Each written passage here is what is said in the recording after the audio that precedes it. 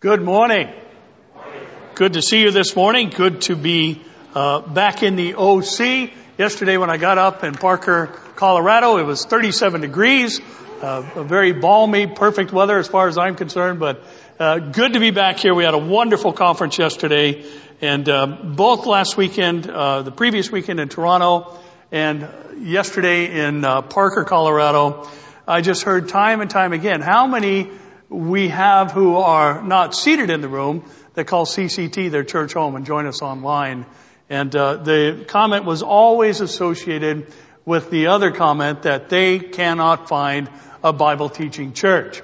Well, we're going to stick to the book here, as always, including this morning. So glad to be back, and please continue to pray for the multitude of things that are coming up on the horizon. I've got one that I want to announce here in a moment. But I also want to say this Wednesday night, we are actually, should the Lord tarry, going to look at 1 Samuel chapter 20. I've been threatening that for a month, but it just might happen this Wednesday. So go ahead and read ahead. And then the other thing that I would like to announce this morning, as far as all the things that Charlie was indicating that are now happening around here, is this. We are headed for Israel in March of next year. Amir Sarfati and I are going to be teaching a trip that begins on March 30th. We'll be coming home the day before Passover. So if you'd like to join us, and we're going to put this out here to the body first, and hopefully we can just limit it to one bus. But if you'd like to sign up, we'll have more information coming in the future. And then also concerning Israel, next November, myself, Amir Sarfati, Pastor Jack, and hopefully Jan Markell are going to be doing a prophecy conference in Jerusalem. So we're really, really excited about that. I was telling the band in the back, Amir sent me a text and said, hey, would you be interested in doing a prophecy conference in Jerusalem? I said, let me pray about it. Amen. Yes.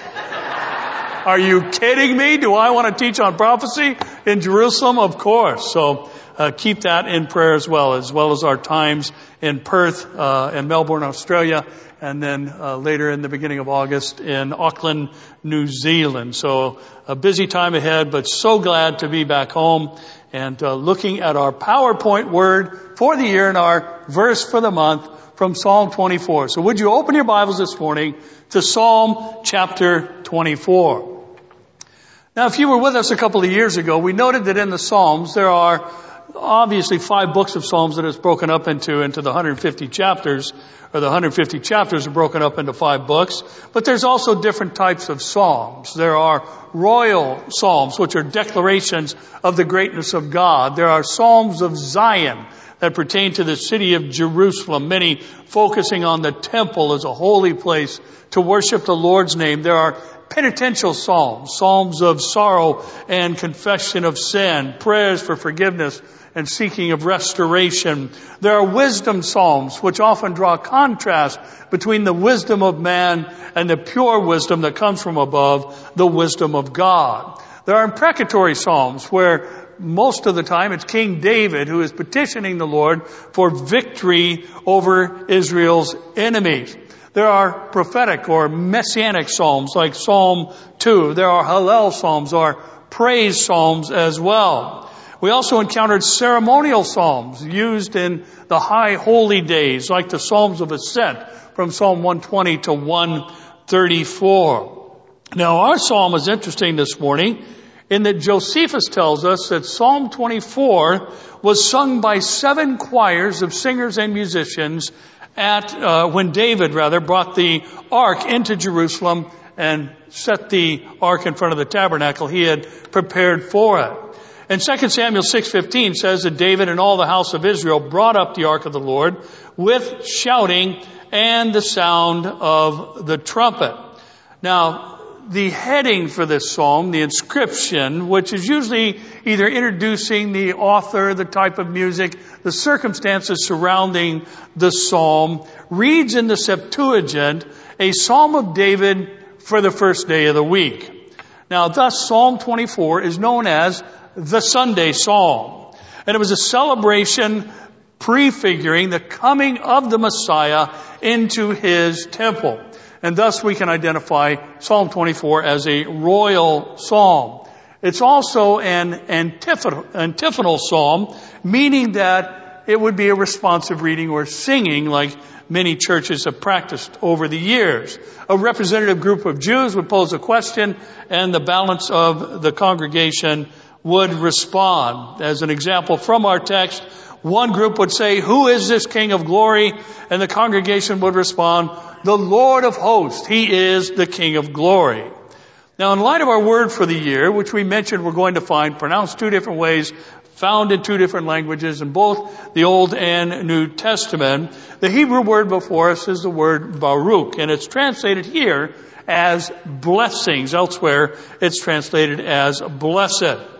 Now, we could simply title our time the King of Glory this morning, and our time would be well spent. But in light of our word for the year, what I would like us to focus on this morning is that He is the Lord strong and mighty. Amen?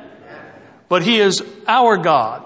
He is strong and mighty on our behalf. And our title and topic this morning is simply the blessings of the Lord. And we're going to talk about the blessings of knowing the Lord this morning, the benefits of knowing the Lord, and His power and might as it influences and directs our lives on a daily basis. Now, let me also say this. It's important for us to remember that as Christians, we do not observe Shabbat. We do not observe the Sabbath. The Sabbath, according to Exodus 16:29, was given to the Jews.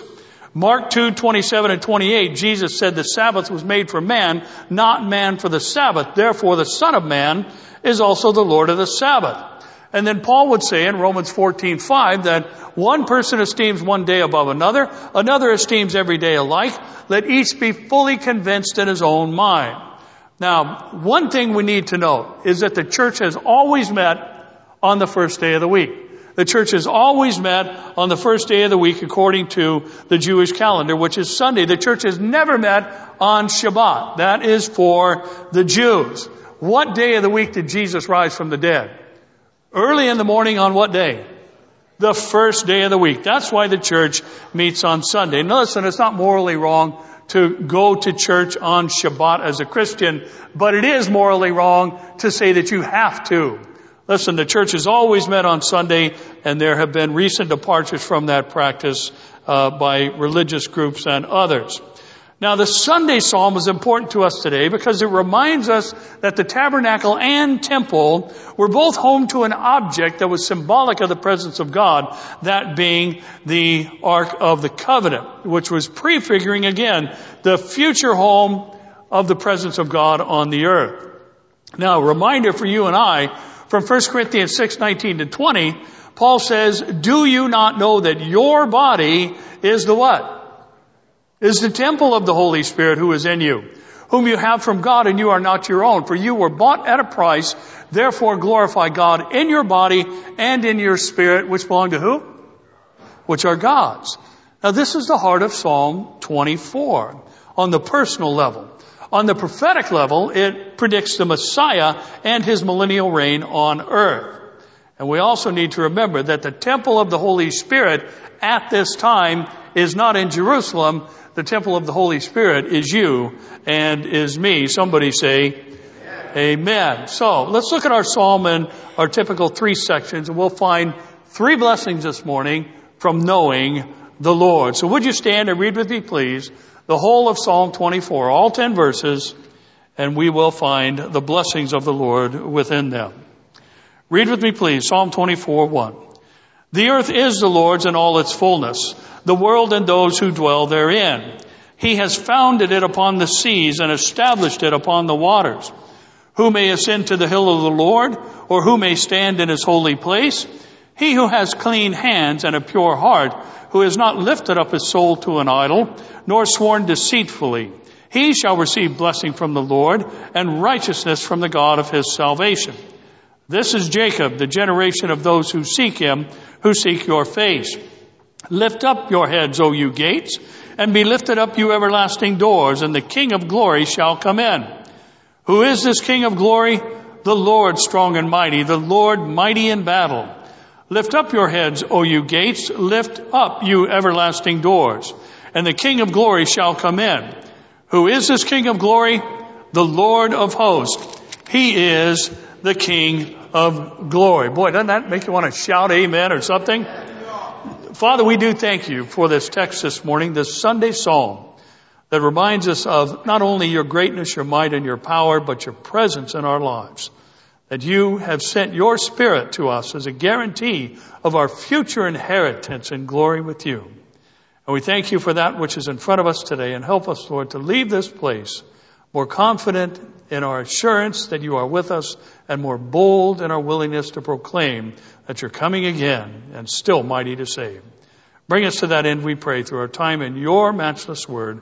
We ask it in Jesus' name. Amen. You may be seated. And King David really begins where we should begin, not just on Sunday, but every single day, by remembering that the Lord is strong and mighty. That's not just a saying, that's a fact. And he draws from the creation narrative to do so in our opening 2 verses, pointing us back to Genesis 1:6-10, where God said, "Let there be a firmament in the midst of the waters, and let it divide the waters from the waters." Thus God made the firmament and divided the waters which were under the firmament from the waters which were above the firmament. And it was so. And God called the firmament heaven. So the evening and the morning was the second day. Then God said, "Let the waters under the heavens be gathered together in one place, and let the dry land appear." And it was so. And God called the dry land earth, and the gathering together of waters he called seas. And God saw that it was good. You know, I don't know how many of you are met with those outside of certain grocery stores that want to save the ocean. And I get pounded with that every time I go to a certain store. I'm not going to tell you the name, but its initials are Whole Foods. And there's always somebody hanging around outside that wants to save something. And my mind always goes back to Genesis 8:22. The Lord said, you know what? The ordinances that I have set in place to water the earth and the cycles that I have initiated, they're all going to continue until the end of time. Listen, God's got this giant dirt cloud under control. Amen? And of course we ought to take care of the earth. We ought to clean our own house, right? But the fact is, I like how John MacArthur puts it, this is a disposable planet. There's coming a new one. And he is going to create it again in its initial state. David, again, as I said, reaches all the way back to creation for good reason. And it's the same reason the devil tries to explain away creation through the story of, or theory of, evolution. And that is to deny that the Lord is the King of glory, the Lord strong and mighty. David reaches again back to the beginning and says the earth is the Lord's. And everything and everyone on it and in it is a result of God's creative power. And the land and the sea were divided by him. And the waters of the firmament, or the heavens, the atmosphere, are divided from the waters on the surface of the earth. God also divided the waters on the surface of the earth from the dry land and called them seas. Now listen, much of the hopelessness, disrespect, and disregard for human life and the rampant immorality that we see in our day is related to the world's God perspective. They don't see him as the God of the Bible. They don't see him as the Lord strong and mighty. And listen, if there's no God, there's no afterlife. And if there's no afterlife, there's no hope. And there's certainly no one to fear. And each person, therefore, is free to do what is right in their own eyes. Now, we mentioned frequently how frequently the authors of Scripture will point back to the creation narrative to remind us of the greatness and the majesty of our God. And we have brought this up so we could well understand how often this is attached to the basic principles and directives in Scripture, because it establishes God's right by authority over his creation, but it also reminds us of his divine capability. Now, this is part of the purpose of this royal psalm. Listen, if God can found the seas, and if he can establish and set their boundaries, and all the earth and its inhabitants are his, then he is therefore established as the Lord strong and mighty. Now, here's the first thing I want you to consider concerning the blessings of the Lord as they personally relate to you and I. And here's just a very simplistic reminder that I hope we keep in our hearts and minds from this day forward. And here it is. Listen this morning. A God who can create everything is able to handle anything. A God who can create everything is able to handle anything. And listen, what was written in the verses that will follow, that we'll revisit here in a moment, is already a reality for you and I. We're not waiting for the Lord to enter the temple. We are the temple. We are the temple of the Holy Spirit. We are the dwelling place of the Holy Spirit. The Holy Spirit is the third member of the triune Godhead. And what is true of the Father and Son is true of the Spirit as well. And Romans 8:9-11 reminds us, but you are not in the flesh, but in the Spirit, if indeed the Spirit of God dwells in you. Now, if anyone does not have the Spirit of Christ, he is not his. And if Christ is in you, the body is dead because of sin, but the Spirit is life because of righteousness. But if the Spirit of Christ, or the Spirit of Him who raised Jesus from the dead, dwells in you, He who raised Christ from the dead will also give life to your mortal bodies through His Spirit, who does what? Dwells in you. Listen, the Jews were waiting for the Messiah to enter the temple. We are the temple, and the Lord has entered into us. And the same God who says, let there be light, and there was light, lives in us. And if He can create everything, He can handle anything that comes our way. Listen, the same God who wrote enough information on the spine of a DNA molecule to build your body and mine lives in us. The same God who wrote the information code to build your body that tells the blood to flow through the veins and coagulate when it hits the air lives in you. The same God who designed the incredible complexity of the human eye lives in you. The same God who is going to, at His word, cast the devil and his angels into the lake of fire forever lives in you. Now, Psalm 113, 1-9 also reminds us to praise the Lord. Say praise the Lord this morning. Praise, O servants of the Lord. Praise the name of the Lord. Blessed be the name of the Lord from this time forth and forevermore. From the rising of the sun to its going down, the Lord's name is to be praised. Here's why. The Lord is high above the nations. His glory is above the heavens. Who is like the Lord our God, who dwells on high, who humbles Himself to behold the things that are in the heavens and in the earth? He raises the poor out of the dust. He lifts the needy out of the ash heap, that He may seat him with princes, with the princes of His people. He grants the barren woman a home like a joyful mother of children. Praise the Lord. Now, that's who we serve. That's who dwells in us. A God who can be trusted and need never be doubted, whose deeds and actions are not subject to human approval. And when we studied Psalm 24 a few years ago, we made a point from this very section that it's our God perception that determines our life perspective. And we need to recognize who our God is and how active and how frequently He participates in all the things going on in our lives, including the things that come our way that are difficult.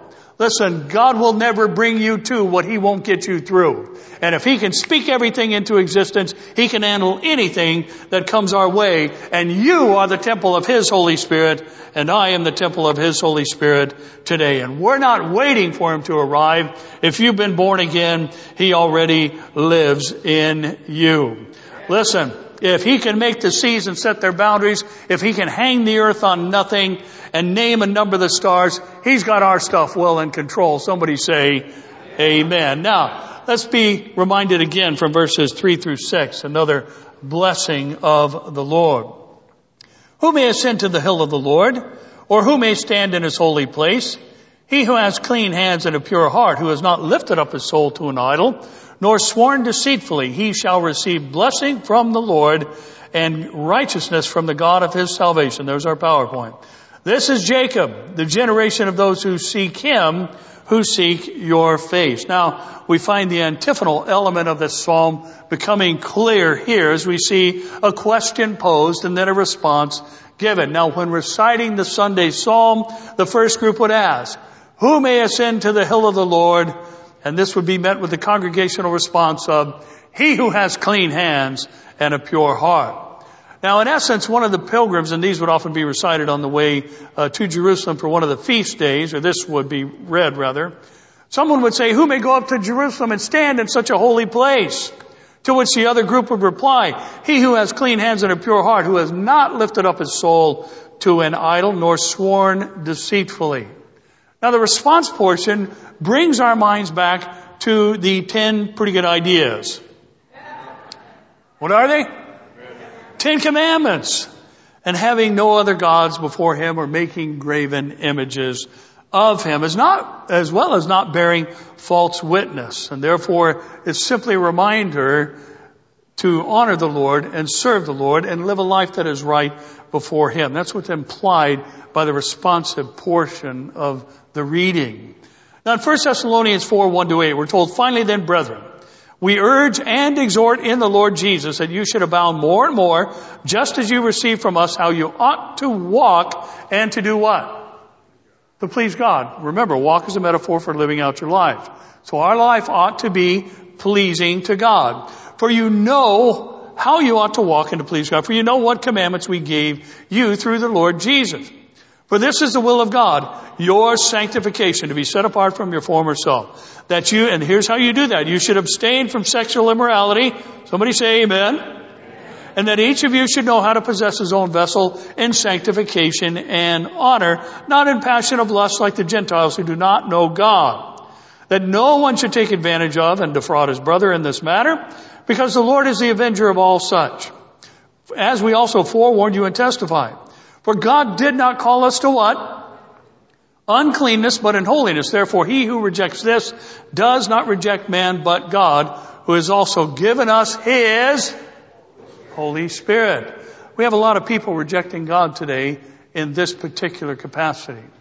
Rejecting God's definition of sexual purity, and that sex is to be reserved strictly between a married man and woman. And others are saying in our world today, that's too antiquated. We don't believe in that anymore. We don't even believe that a sexual relationship has to be limited to a man and a woman. It can be a same-sex relationship. Listen, when people go down that avenue, and many churches today are becoming what they call gay-affirming churches, welcoming those even into the pulpit who are homosexual, and that is their sexual choice and preference, they're not rejecting man. They're not rejecting ordinances of any given church or denomination. They're rejecting God. Because it's God who has established this. It is God who has set the boundaries for sexual activity and limited that to a man-woman within a marriage relationship. Are you here today?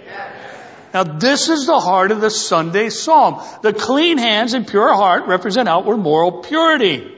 And the pure heart represents our motives. And the two are packaged together because it is possible to be unsaved yet be an outwardly good person. But listen, the heart has to be changed in order to worship the Lord.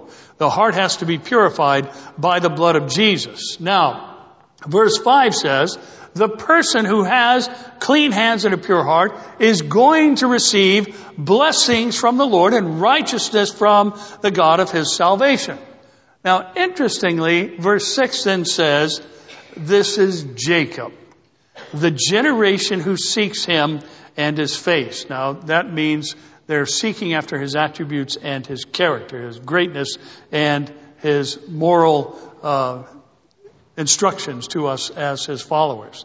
Now this is critical for us to see in that clean hands or a pure heart are something we receive, not achieve. They come from the Lord, not good works, not religious observance, not riding your bike in the neighborhood, not standing on a corner selling magazines. Clean hands and a pure heart are blessings from God. Now, here's why I think this is so wonderful for you and I really hope you embrace this next point, especially some of you who may deal with some decisions in the past. Anybody ever made a dumb decision? One that you carry with you today and wish you could change it? I certainly have a myriad of those things. But here's what the Lord is saying in this section from 3 to 6. Listen, nothing in our past can keep us from his presence. Nothing in our past can keep us from his presence. Now, David is talking about the nation. He's talking to the nation, but he doesn't use Israel to describe the nation. He uses Jacob. Now, then he says, those who have clean hands and a pure heart are those who seek him.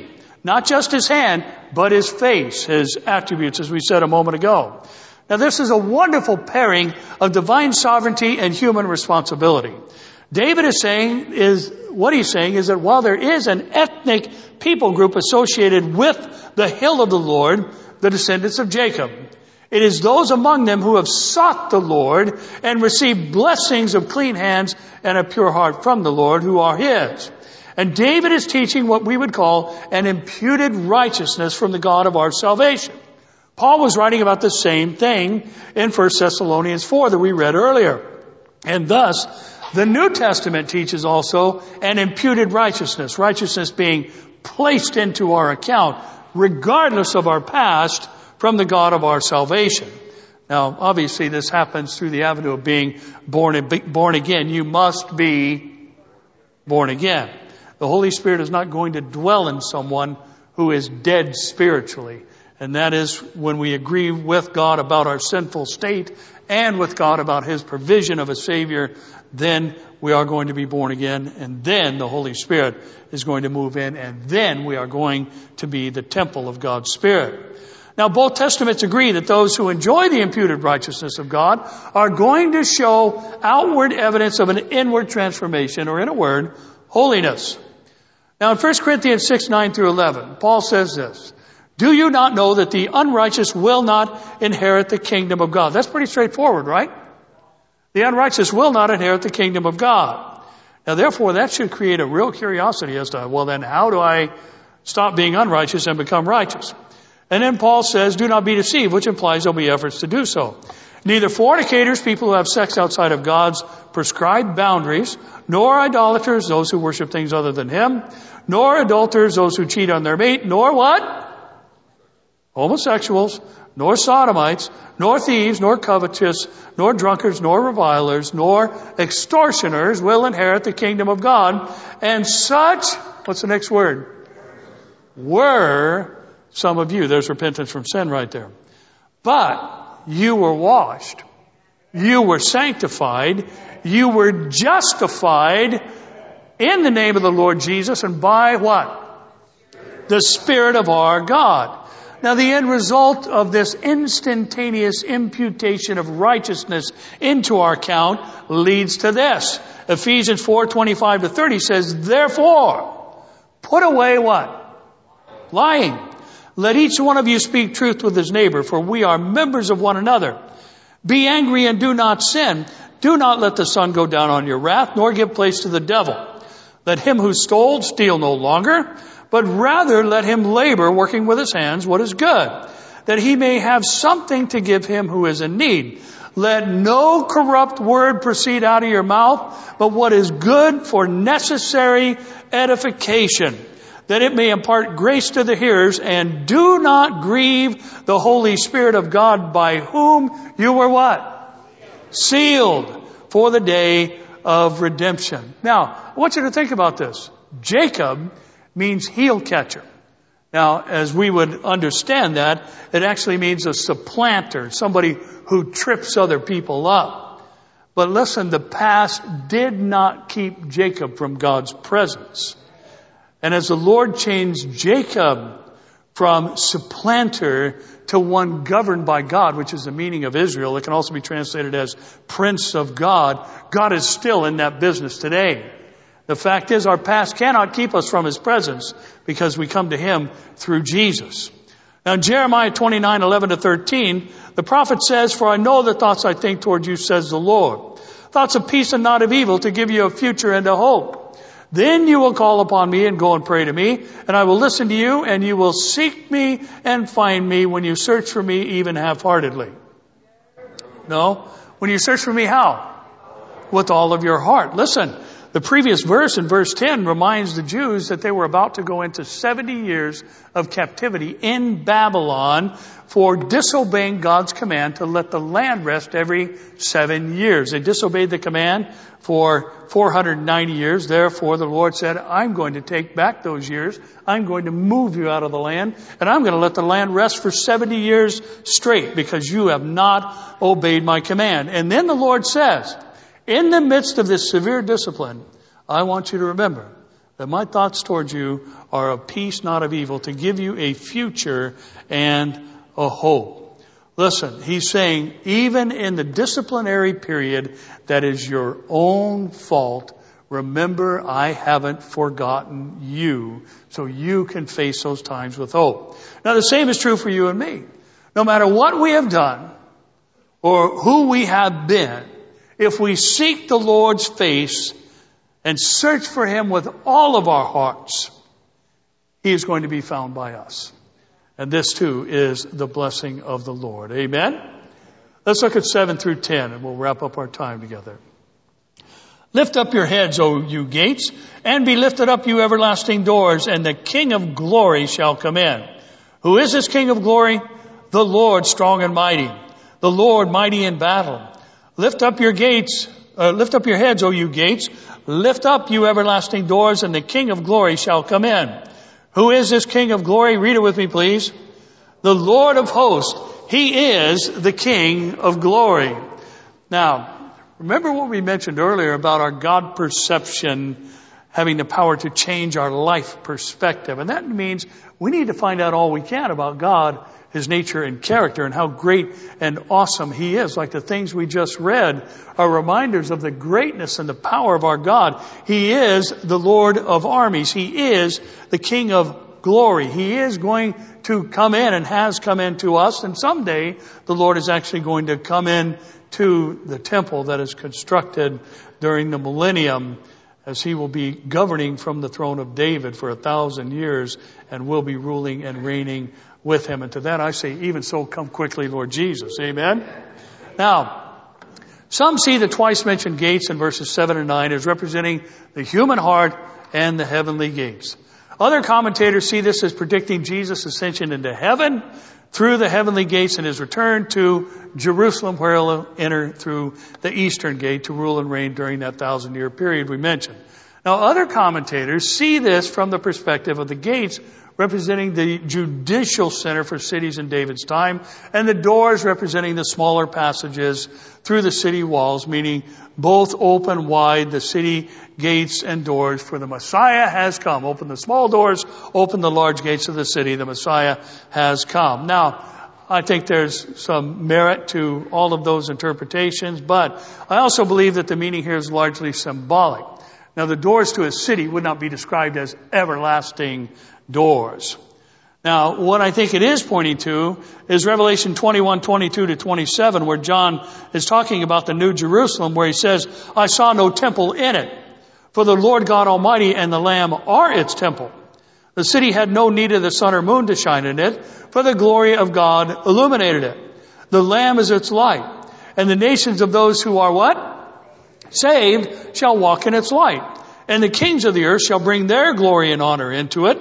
Its gates shall not be shut at all by day. There shall be no night there. And they shall bring the glory and the honor of the nations into it. But there shall by no means enter it anything that defiles or causes an abomination or a lie, but only those who are written where?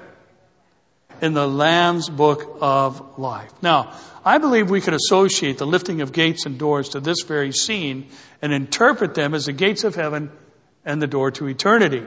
Now, the King of glory is going to come through the gates in Jerusalem. He will enter into the eastern gate, to be sure. Yes, the Lord is going to return to the earth according to Revelation 19, and He will be mighty in battle again, not only as He brings to an end the battle of Armageddon, but also at the end of the millennium, when the devil is released for a short time and gathers armies of the earth in rebellion against the Lord. He is going to show Himself mighty at that time as well. But the last blessing from our text that we can look forward to, the other things we're already enjoying, but this is something that we have yet to look forward to because our Lord is strong and mighty, and this is our third blessing of the Lord, and it's just this. Listen this morning. The Lord will someday destroy all that harms and hinders us. Someday the Lord is going to destroy all that harms and hinders us. Well, why and how?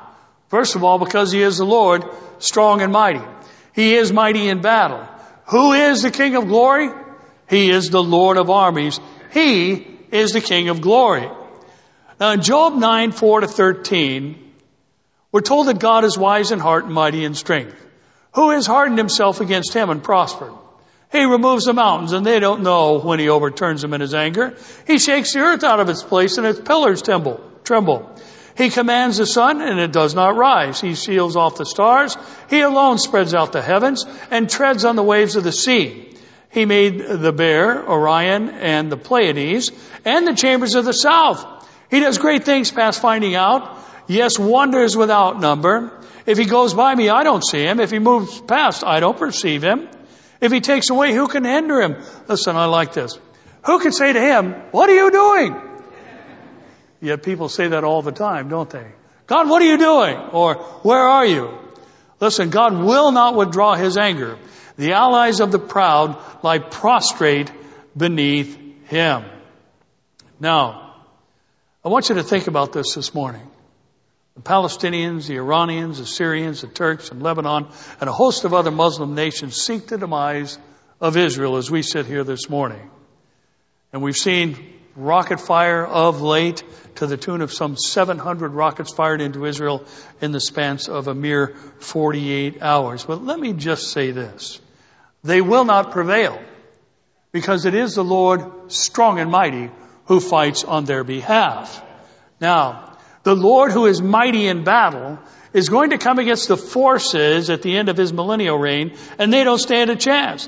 The accuser of the brethren, who accuses God's people day and night before God, is going to be bound for 1,000 years, loose for a little while, and thrown permanently into the lake that burns with fire and brimstone, never to be seen or heard of again.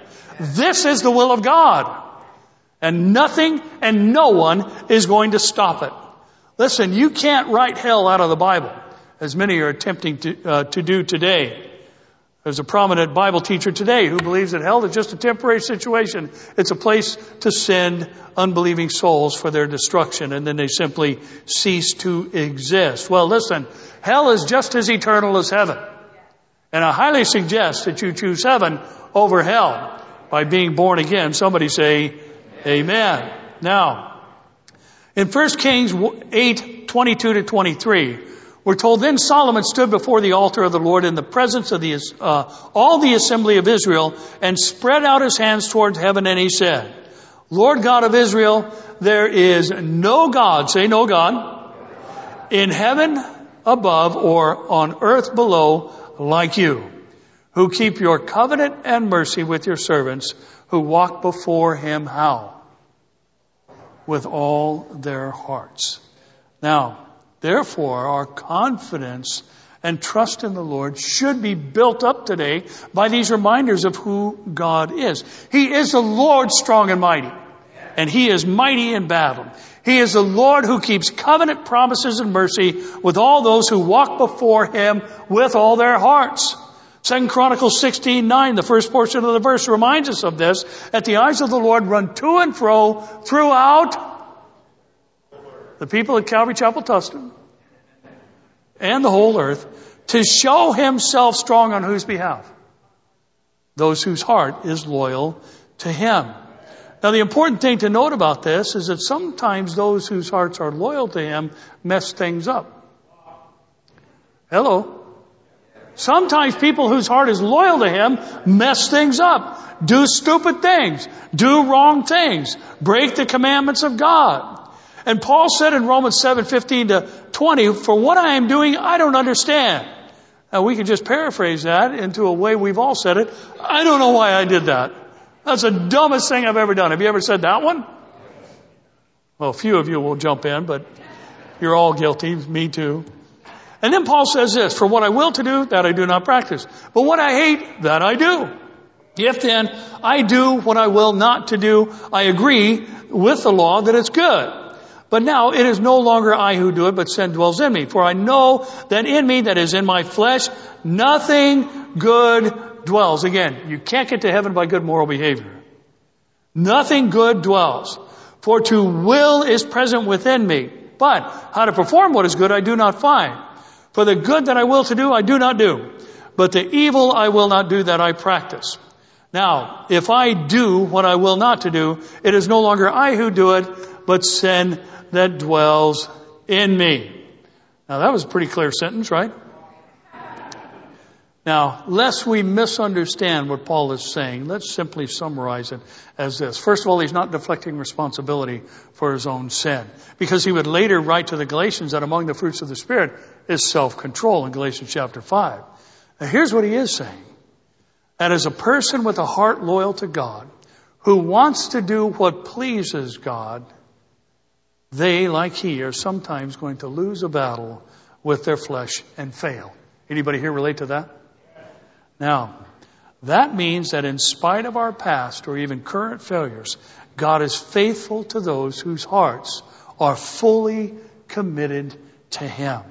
Does He discipline those whom He loves? Well, of course He does. As a matter of fact, Hebrews says if you're not disciplined, that proves you're not His child. And by the way, there's so many things floating around out there and so many people that like to tout things like we're all God's children. No, we're not. We are all the byproducts of God's initial creation, but we are not God's children. You don't have to adopt your own kids. And the Bible clearly teaches the principle of adoption by faith through Jesus Christ. We are not all God's children. You become God's child by becoming born again. John 1:12, but as many as received Him, to them He gave the right to become sons and daughters of God. You must be born again to become a child of God. Somebody say, Amen. Now, does He discipline those whom He loves? Does He cast us off forever because of our failures? No, I can answer that question in one word, actually one name, Jacob. He takes those who trip others up and cleans them up and uses them and blesses them because of their heart condition of being loyal to Him.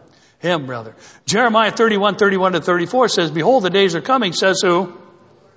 The Lord, when I will make a new covenant with the house of Israel and with the house of Judah, not according to the covenant that I made with their fathers in the day that I took them by the hand to lead them out of the land of Egypt, my covenant which they broke, though I was a husband to them, says the Lord. But this is the covenant that I will make with the house of Israel. After those days, says the Lord, I will put my law in their minds and write it where?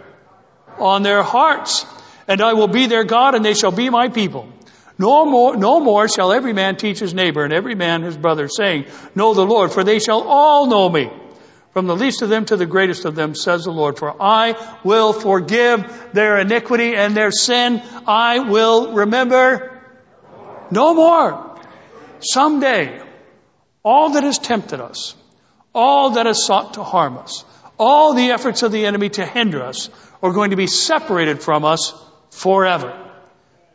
What if we mess up between now and then? Well, it's not an if. Because we're going to. We are going to do what we didn't mean to or want to do from time to time. And the devil is going to accuse us before God night and day. I've reminded you in the past, I'll bring it up again this morning. The devil doesn't need to make up stuff about us. He just tells God the truth about us. And that's what he accuses us of. Yet 1 John 2:1-2, the beloved says this, my little children, these things I write to you so that you may not sin. And if anyone sins, we have an advocate with the Father. Who? Jesus Christ the righteous. And He Himself is the propitiation for our sins. And not for ours only, but also for the whole world. Listen, the blessings of the Lord include having an advocate with the Father. Jesus Christ, the King of glory, who is the Lord strong and mighty, who is the Lord of hosts, and who was and is to come. Somebody shout hallelujah, say amen. Do something this morning. Father, we are grateful for the Sunday Psalm. We are thankful for the things that we are reminded of that the Jews were looking forward to that we now enjoy. But we thank you that you have not cast off your people, even though you scattered them among the nations for nearly 2 millennia. You, by your righteous right hand, by the power and right of your authority as creator, you have brought them back into the land and not allowed them to assimilate into other cultures. You have put them in the land, speaking the language that they spoke when they were there the first time, bearing the names that they had at that time as well. And you have brought them back into the land to prove to all of us that you are faithful and that you keep your word. So Lord, may our reminders this morning Increase our confidence in your word. And when we mess up, Lord, I pray that we get up and not stay down. For your word says, though the righteous may fall 7 times, they rise again. And listen, let me just say this morning. I just in thinking about that great promise that we can get up. Listen, if you have fallen, get up. Don't waste any more time. Just get up. Get up today. If you've been struggling with drugs, stop it. If you've been battling with booze, stop it. Get up. Put it aside. You have the Holy Spirit, who is the same power that raised Jesus from the dead, living in you. You are the temple of the Holy Spirit. The devil is a liar. He is the accuser of the brethren. And if your heart is loyal to him and you're doing things that you don't want to do or never intended to do, you have the power to stop doing them right here, right now. And turn from them today and never touch them again. You as a Christian don't need to return like a dog to its own vomit and eat what was causing you to perish in the first place. He is the deliverer of the brethren.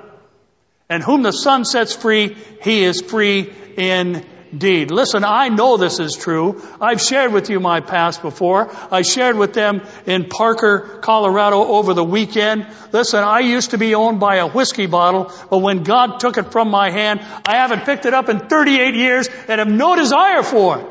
Because that's the business God is in.